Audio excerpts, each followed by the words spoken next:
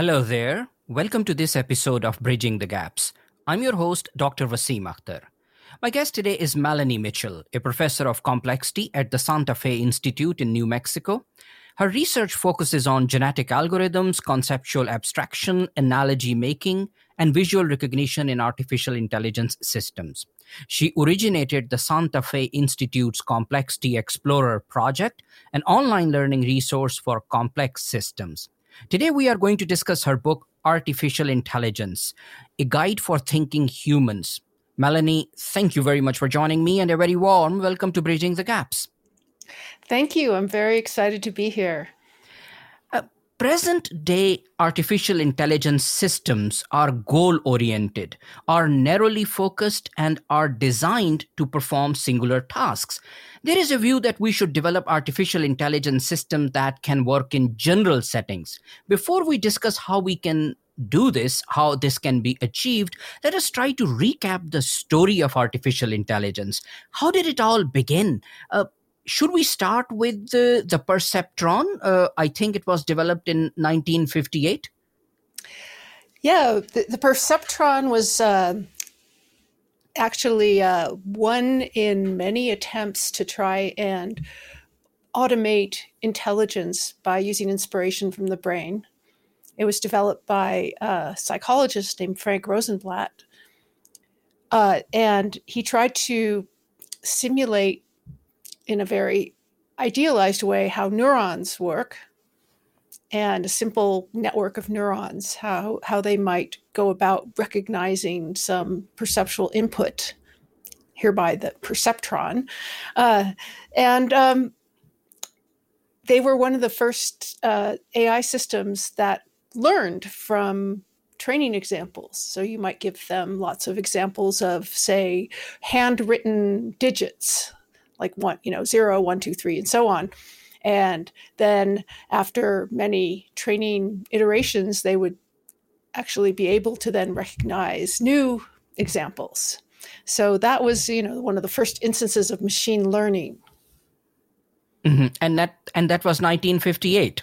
Yeah, he worked on it in the 1950s for the most part, but 1958 was one of the sort of publications and press releases and so on of these systems. Melanie, there was a lot of optimism in the early days of artificial intelligence. Very high-profile researchers, very smart people suggested that we would make huge progress soon. And in just one generation, we would have machines capable of doing tasks that require human-level intelligence. You discuss these statements in the book. Can you share a few examples with us? Yeah, so some of the most famous pioneers of AI, people like Marvin Minsky, Herbert Simon, even someone as renowned as Claude Shannon, all in the 1960s were promising that we'd see something like human level AI within the next 10, 15, 20 years or so. And this was a common thought that AI really wouldn't take that long to be solved in some sense. The pioneers of AI all gathered at an initial meeting in actually 1956 at Dartmouth College, the famous Dartmouth Conference. And they had a goal, which was to make a lot of progress on some of the most fundamental issues like natural language understanding and computer vision and general AI systems that could do mathematics, that could drive cars, do all the kinds of things that humans do. And they just didn't think it would take all that long. And some of this optimism, or should I say hype, is still there. Oh, yeah. I mean, it's been a constant throughout the history of the field. We still see people nowadays even proclaiming that we're going to see human level AI within the next, decade or even shorter, perhaps. Some people who watch the field have quipped that AI is 15 to 20 years away, as it always has been and always will be. Melanie, let us try to understand what is artificial intelligence. There are different definitions out there, and sometimes these definitions are circular definitions, and you cannot actually understand that what is being defined here. So, how would you define AI? AI is really a big umbrella term that encompasses a lot of different computational methods for getting machines to do things that we consider to be intelligent. Of course, the things that we consider to require intelligence often have changed over the course of the last, 70 years because of progress in AI. So, a good example is playing chess. People used to believe that in order to be able to play chess at a grandmaster level, that would require general human intelligence. But we saw, like in the 1990s, chess programs such as IBM's Deep Blue was able to beat people like Garry Kasparov, the world chess champion at the time, just by doing a lot of very brute force search and using very fast computers. And everybody who looked at it said, well, wait a minute, that's not general intelligence at all. The system can't do anything but play chess. It can't even play a simple game like checkers, It can only play chess. And yet it's achieved this milestone of being able to beat the best humans at chess. And so people said, okay, well, we were wrong. Playing chess doesn't necessarily take general intelligence. And there's just been many examples like that throughout the history of the field, where our notion of what is intelligence has changed. And I think intelligence is another one of those umbrella terms that doesn't really have a single definition. And one of the problems is that people don't have a clear view of what the target is, the target being intelligence. We don't even know what we mean by that. And that term is constantly being refined. And what is your favorite definition? Well, I try to avoid any fixed definition because it's always changing. But I more think of the target as kind of this in terms of behaviors. Can the system sort of at least be able to act like a human in all kinds of different circumstances, or be able to deal with all kinds of different circumstances, even if it's not in a human-like way, be able to generalize, be able to make analogies, something that I think we'll talk about later on, be able to use what we call common sense. So all of these, it's a hard problem. It's hard to define exactly what the goal of the field is. And I think different people have different goals. As you said, there's many narrow examples of AI, like, for instance, speech recognition. You can dictate to your phone an email, and it can send it. It can transcribe it for you and send it. That's a narrow area where that it's very successful, and yet those systems can't do anything else. Like they don't actually understand in any sense the text that they're transcribing. So we're still quite far away from general AI, in part because we don't really know what that means. In the early days of artificial intelligence, the field of machine learning was a very small part of AI landscape. The main focus was on programming rules and creating artificial intelligence. So, talk to us about the emergence of this approach of machine learning. Right. So I mentioned that the perceptron was an early effort at machine learning, but there was another school of thought in AI that was that the machines we shouldn't focus on learning. We should more focus on humans trying to program in knowledge and rules that systems would use. So an example of this was expert systems, which were very popular in the 1970s and 1980s, where programmers would interview experts in a field like medical diagnosis of some kind and would try and extract the rules and the knowledge that they used to perform this task and try and program that into the computer. And the computer would do little, if any, learning at all on its own. But that approach turned out to be much harder than people imagined. turned out to be somewhat disappointing, because it turns out that many of the rules and maybe most of the knowledge that experts used was hard to extract from them, because they were not using it consciously.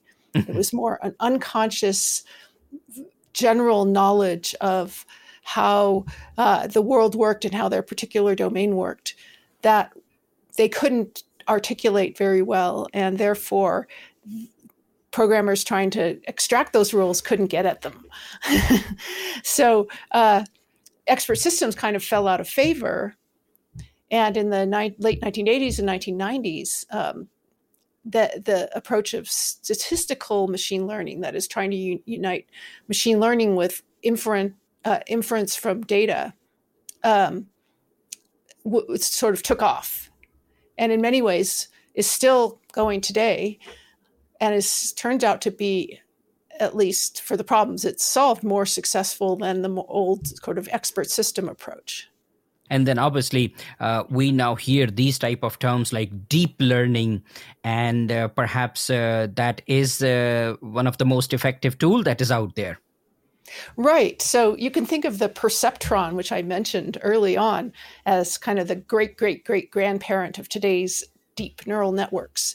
So, the whole field of neural networks, alongside of expert systems, it was still progressing with a small number of people doing research on it, but they were kind of shunted off to the side, didn't get very much funding, didn't get very much respect.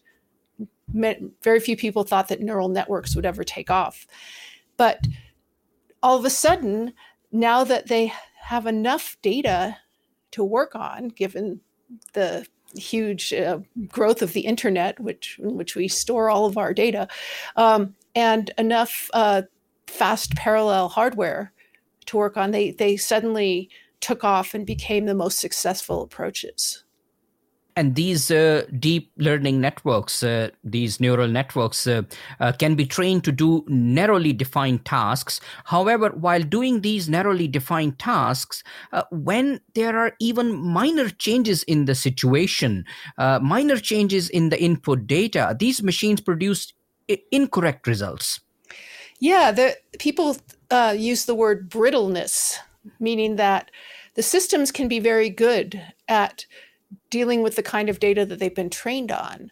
But so, for instance, if you're trying to, say, recognize objects in a scene, like cars and traffic lights and pedestrians on the road, say for a self-driving car, if the weather changes and the lighting changes, it's raining or something, they no longer work very well, because they haven't, it's harder for them to make sense of the scene. And if they haven't been trained on a certain kind of situation, they are unable to perform well. So this is this lack of generalization that I mentioned, that generalization is one of the most important parts of intelligence. And generalization is exactly when we take something that we've learned and are able to apply it in different situations.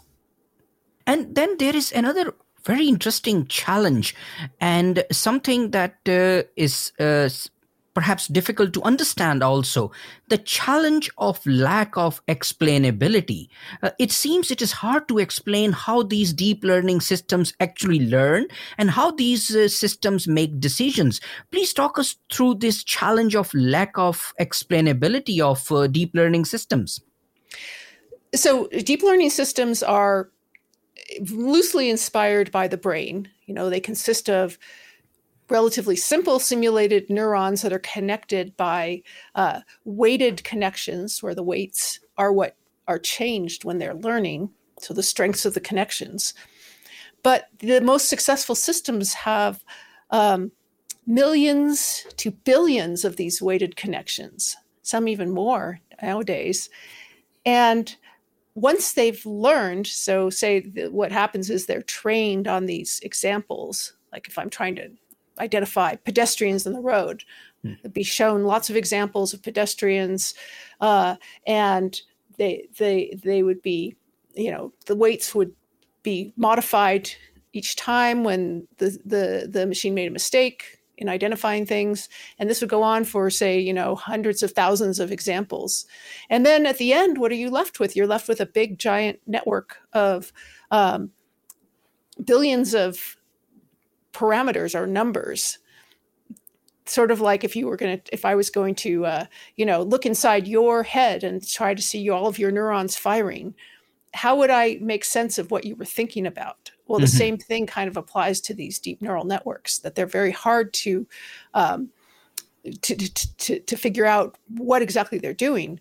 And they don't have a language like we do that allows us to kind of put into words and communicate to each other why we make decisions the way we do. So it's hard if a neural network makes some decision or classifies your face as, say, oh, you are wanted criminal, even when you aren't, just to understand why exactly it made that decision. So I'm sure it makes it very challenging for the researchers in this field when they try to understand that how the decisions are being made. When, yes, you have a system, yes, you have a lot of data, and you have just completed the training, and the system is giving you right answers, is recognizing images and all those. But you, as a researcher, or even the person who have built the system, have no idea how the decisions are being made. Yeah, so this whole area of explainable AI or transparent AI has become a sort of subfield of its own in the greater research field of AI. So many people are working on methods for trying to make AI systems more explainable, to try and figure out what parts of the data they were relying on to make their decisions and why they made a particular decision. It turns out to be a very difficult problem. And, ideally, you'd have the machines be able to explain themselves. But I think we're still quite far away from that level of sort of self-awareness in AI systems. An interesting point that you make in the book is about learning versus understanding. The AI systems that can successfully perform narrowly defined tasks seems to know what they are doing, seem to have learned how to do that particular task, for instance, playing chess. But do such systems understand what they are doing? That's a big question, and you discuss this in the book. Right. So this term understand is difficult to define, just like intelligence, right? It's another one of those terms. But, when we think about human understanding, if I'm playing a game of chess, I understand that it's a game, that it's not anything that's going to affect my actual life. It's not going to kill me if I lose. I understand that there's an opponent, and I understand that the goal is to win, and winning is a good thing. And I have all kinds of associations with the notion of winning, or the notion of losing, the notion of competition, the notion of what a game is. Whereas the AI systems don't have any kind of deep sort of associations of or experience or anything to make them have that kind of understanding that we have. They're Deep Blue, the chess playing program, or AlphaGo, the Go playing program, they don't even know what a game is. They can play the game, they can make the moves, but they don't know what an opponent is in any rich sense. They don't know what winning is in any, rich sense, the way that we humans do. So and the same is true, in fact, for computer vision programs. Say we were talking about vision programs that could, say, recognize cars on the road. They don't know, they have a some kind of visual template for what a car is, but they don't have any associations about riding in cars, or the notion why there are cars, what cars are used for, all of those things that we know about the world that informs our understanding of these concepts. These AI systems don't have that. And why, in your view, it is important to work on the concept of understanding and concept of meaning, and why, in your view, it is important that the AI systems should have an understanding, should have understanding of the bigger picture, as opposed to just learning based on number crunching. Well, as we earlier talked about, these systems have this brittleness. They're not able to generalize. And I think one of the prerequisites of generalization is this kind of understanding. So I guess my hypothesis would be, without some kind of understanding given to these systems, they're not going to be able to be robust or reliable in real world situations. We see, think about when you're driving, you see, say, pedestrians doing things on the road, and you can predict what they're going to do next because you have some understanding of human psychology, right? You know that if somebody's yelling at somebody on their cell phone, they might not be paying attention to the road, because you know that when you're mad at somebody and you're yelling, you're probably distracted, and so on. So that kind of knowledge is absolutely essential for being able to predict what's going to happen in a given situation in the real world. And so that's the kind of thing that we're going to have to give machines if we want them to be reliable and trustworthy. You have identified this challenge that these machines should have this understanding of the wider situation. And the interesting point here is that you suggest the use of analogies to make artificial intelligence systems develop understanding, and have an understanding what they are doing, why they are doing, and how they should be doing this. Yeah, I think our ability to make analogies, which means to sort of see abstract similarities between situations, is fundamental to our intelligence, to our understanding of the world, because it's a way that we take things that we've experienced or knowledge that we have, and we are able to apply that knowledge and that experience to some completely new situation and know how to deal with it. I mean, a very simple example is, say that you know how to drive a car, right? Now, we've all had this experience where you get into a rental car and you're trying to find where the headlights are and where the different things are that you need to operate the car. And often it's very different from what you've had it seen in your own car, but you can, by analogy, know that there's going to be such a thing. And so you know sort of where it's most likely to be, where to look for it.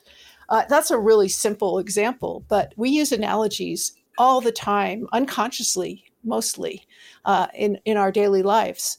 And we use them to understand situations that we're placed in. So I think without being able to make analogies like that, machines are not going to be able to deal with new situations in a very flexible way like we can. And you also suggest, and you also discuss creating an ability in such systems to speculate. Why, in your view, that is helpful? To speculate? You mean, okay, so a lot of what intelligence is for is to be able to predict what's going to happen next. And in most situations, we humans can consciously or unconsciously predict what's going to happen next because, we've had similar experiences. So predicting is kind of, that's another word for speculating, right? And the other thing that it allows us to do is to make counterfactuals, to realize, if I hadn't turned on my microphone, which has happened in past podcasts, I wouldn't have been able to, carry out a conversation with you, and to sort of learn from not only what's happened to us, but what's not happened to us and what we can make counterfactuals about. So all those abilities are really important for intelligence in general, and I think for machine intelligence as well. So, overall, what you are suggesting here is that we should try to and we should aim to transform existing artificial intelligence systems to the systems that have the ability to speculate, ability to understand. So, is this journey towards artificial general intelligence? It can be. I don't think that artificial general intelligence is necessarily something that we need or want for many applications. More recently, there was this incredible breakthrough in AI in the field of protein folding. So you may have heard about this program called AlphaFold that was created by DeepMind, the same company that created AlphaGo. So they were able to use an AI system to look at protein sequences of amino acids and then predict how they were going to fold up in 3 dimensions, which is an incredibly important problem for like drug design and all kinds of medical applications, biological engineering, and so on. And so this was a huge breakthrough. They were able to do this better than any other, human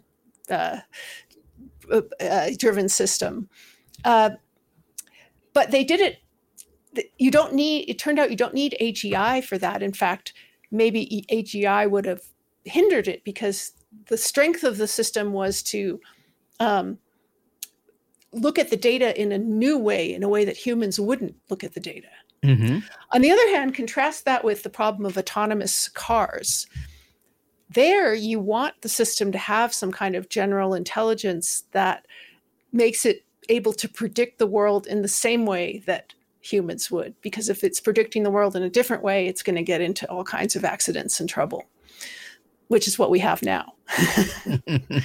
So there's like these different approaches. There's different approaches are correct for different applications of AI.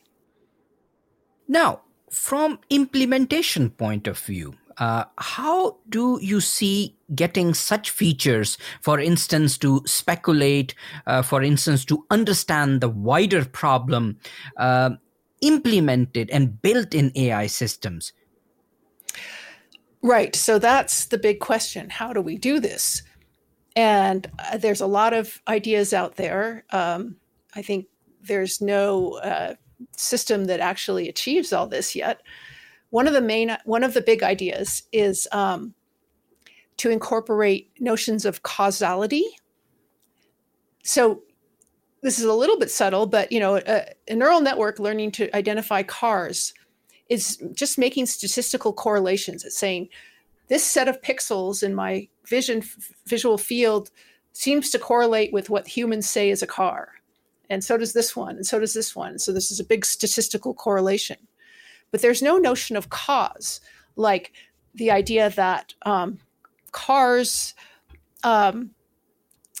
being a car is, has to do with like movement, and movement is what gasoline is what causes a car to move. To having these sort of models of how the system actually operates and works, and this notion of causality, which allows like an intelligent agent to go in and sort of design experiments. Like if your car isn't running, doesn't work, what do you do now? If you have some model of how the car works, you start trying things that might help it. You might say, oh, the battery is dead or something, but you have to have some model about how the car works that is not just associations. So that's something that a lot of people are looking at, is how to get these systems to reason with causality. Another thing is that these systems, current day systems, have to learn from many, many, many examples, whereas humans don't, right?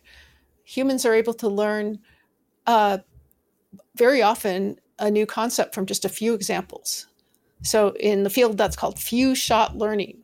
So that's a big open problem. And so one way to approach it is to look at human learning, especially the learning of very young humans, like babies, And AI, a lot of people in AI are now working together with people in developmental psychology to ask, how is it that babies actually learn about the world?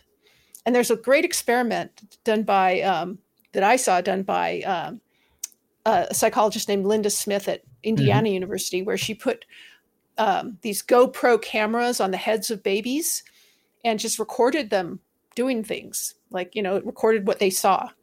And you could see them like manipulating objects in different ways, and not just visually, but like tasting them and putting them on their heads and dropping them. And, all these sort of physical manipulations seem really important to getting a good, robust representation of a particular object or concept.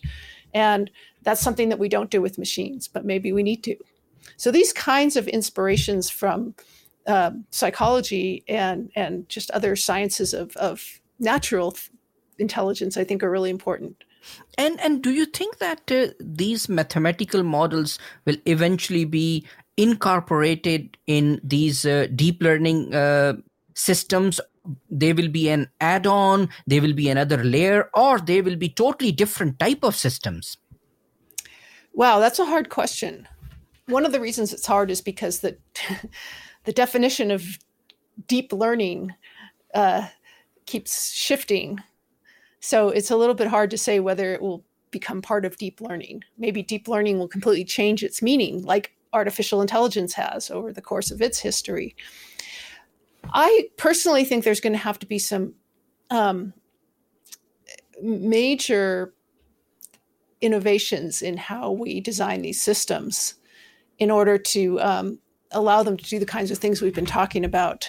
And no one really yet has a great idea for how to do that. And there's a lot of debate in the AI world about that.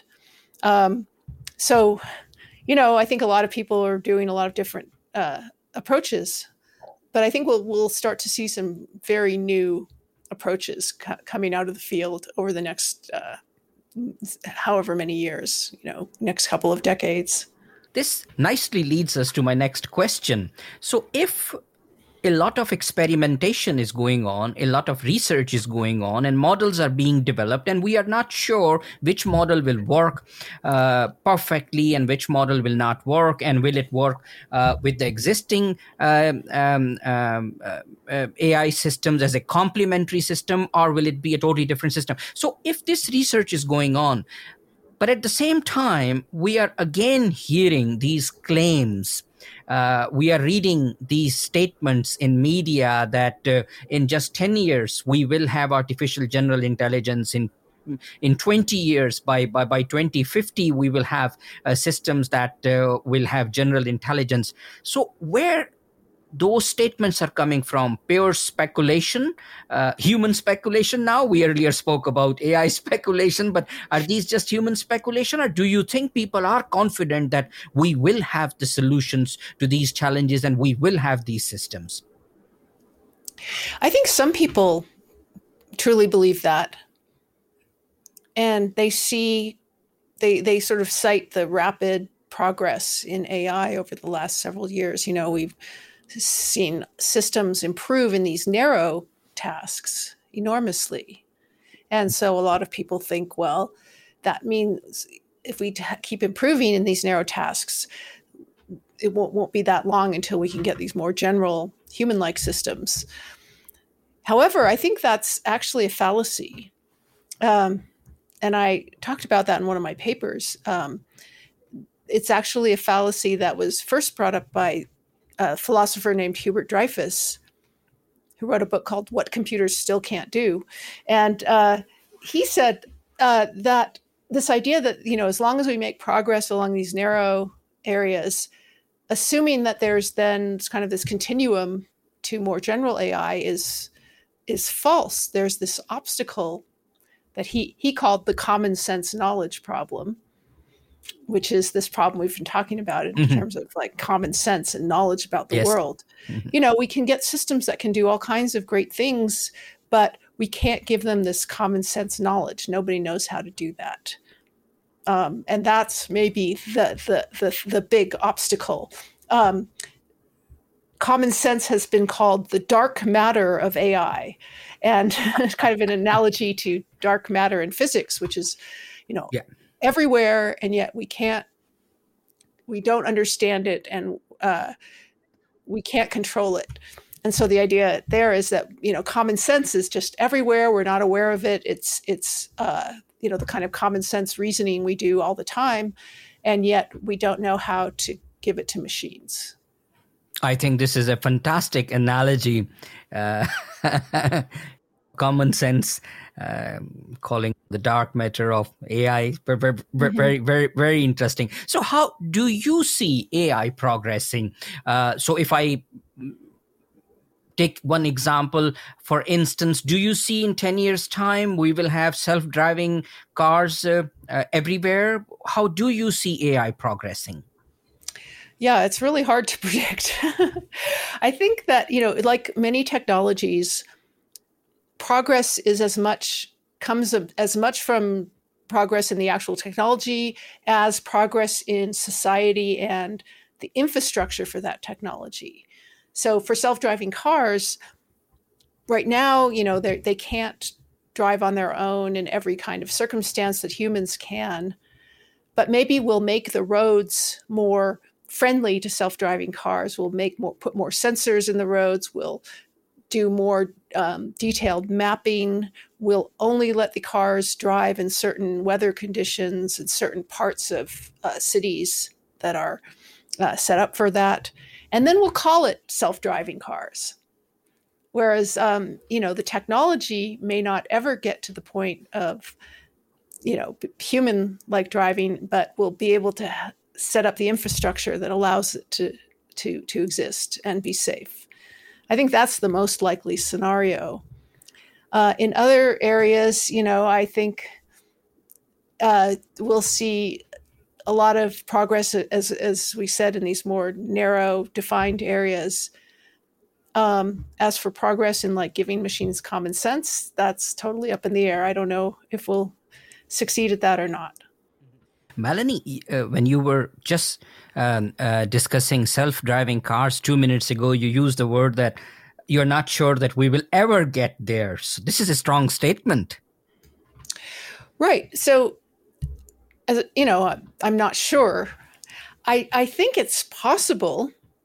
I don't see any reason why it's impossible in principle to build what you might call full self-driving, which really would mean that, you could get into a car, tell it to go anywhere you want in any weather that a human could drive in, and it would do it as safely as a human.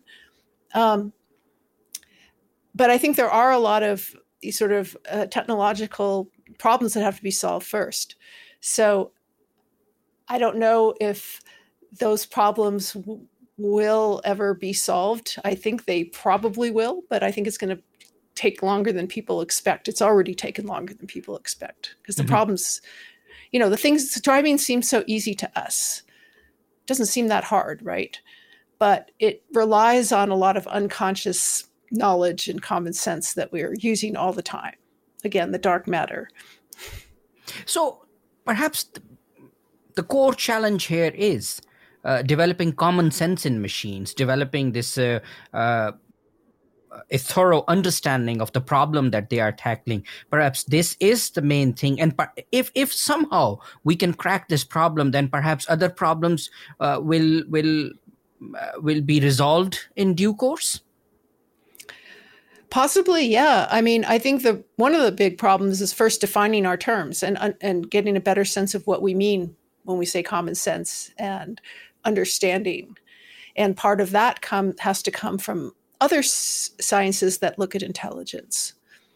So that's one of the things I'm focusing on now, is trying to build teams of AI researchers with people from other disciplines who think about intelligence, not only, say, in a human, but also maybe in animals, in social systems, in social groups, because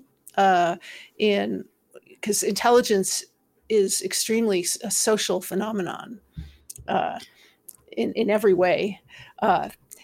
And that's, I think, going to help us get clues about how to refine these concepts like common sense enough to start to formalize them. There are some researchers who think that we can learn uh, from brain also, human brain, biological brain also. Now there is a view that artificial neural networks that we use, they are modeled the way brain is modeled. The brain is designed and brain works, but do you think that there are more that we can learn from these researchers who are actually trying to understand that how does human brain work? Yeah, I absolutely do. There's a lot more to the human brain than what's captured in our artificial neural networks. So, just as an example, neurons are actually complex computational systems that are very different from what's modeled in these simple neural networks. And perhaps we can take some advantage of some of the interesting complexity of individual neurons. In most artificial neural networks used today, all of the processing is what's called feed forward, meaning that you start at some input layer and then that data is processed in a feed forward way through the layers out to the output. And there's no feedback or very little feedback. Some if your recurrent neural networks which have some limited feedback. But in the brain, there's more feedback connections than there are feed-forward connections, from lower to higher areas. And they're extremely important. It's hard to get systems to work well with a lot of feedback connections. I mean, the brain does, but, to get artificial systems, I think that, we're sort of at the beginning of trying to understand what all those connections are for and how we can use them to make our artificial systems more stable and more robust. Even neuroscientists don't fully understand what all of these feedback connections are trying to do. Mm-hmm. So that's, I think, working together with neuroscientists is really important in trying to take advantage of what they learn. And I'm hoping to do more of that. Okay, we have discussed the challenges, a number of challenges that are there, and bottlenecks that are there, and even we can call them barriers that are there.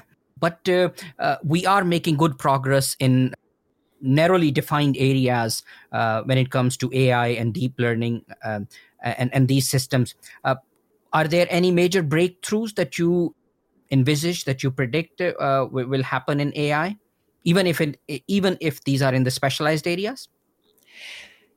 Yeah, I think that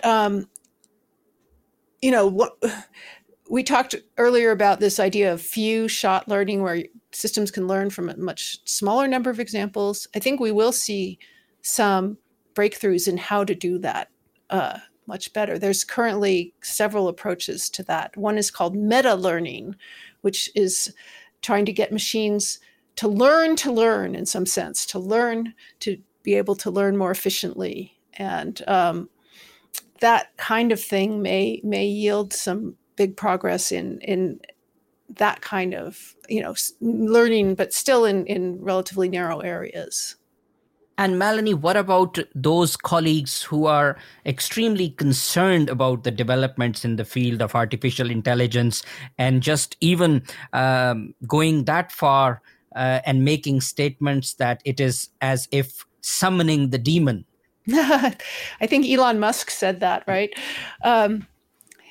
Yeah, so obviously there's many issues about the ethics of artificial intelligence, and how far should we try and go to make human-like artificial intelligence. We've all seen science fiction movies that never end well, where the artificial intelligence system is trying to destroy humans in some way.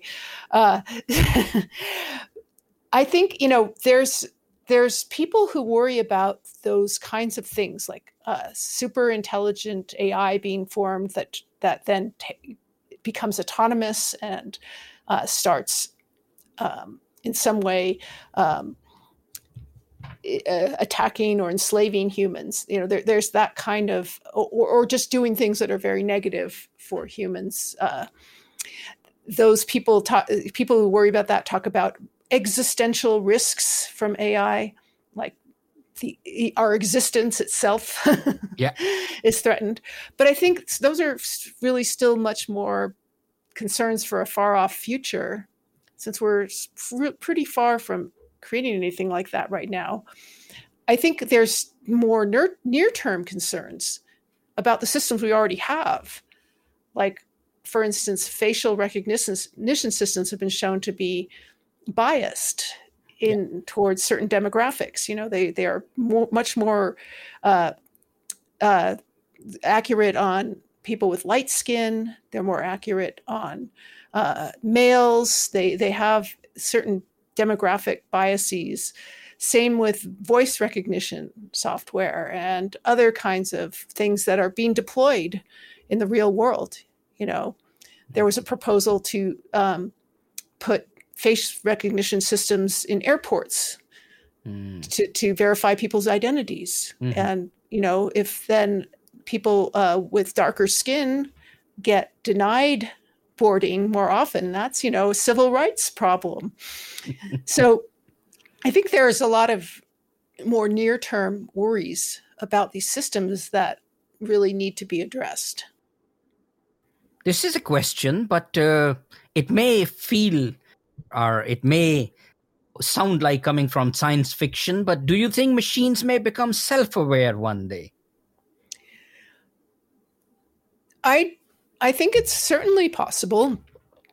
Self-awareness, again, it's one of those things we don't really understand very well, even in ourselves. Like, where does that self-awareness come from? Yeah. But I don't see there being any special non-mechanistic, non-physical process that gives rise to consciousness or self-awareness in us that couldn't be possible for machines. I think we need to understand better what that is. And, we understand it so poorly. Our sort of views on self-awareness have changed about other humans. One example is that it used to be believed that newborn babies didn't feel pain. So they would do surgeries on newborn babies without any anesthetics. That was pretty recent until they've kind of figured out, okay, maybe newborn babies do feel pain. And then there's this other, do people in a coma have any self-awareness? And it's hard to go into the brain and figure out, where, if they do or not. And there's a lot of controversial things going on now about, should people in a so-called vegetative state be allowed to die? And, there's all these moral issues that have to do with our understanding or lack of understanding of self-awareness, not only in humans, but also in non-human animals. And it's still controversial. So I think it's going to be hard to figure out how to decide even if a machine has self-awareness, given our lack of understanding of it in biological systems. Melanie, we are discussing your book, Artificial Intelligence, A Guide for Thinking Humans. We have touched upon a number of topics that you discuss in this book. Obviously, there is a lot more in the book. Is there anything else that you think we should discuss before we finish this discussion?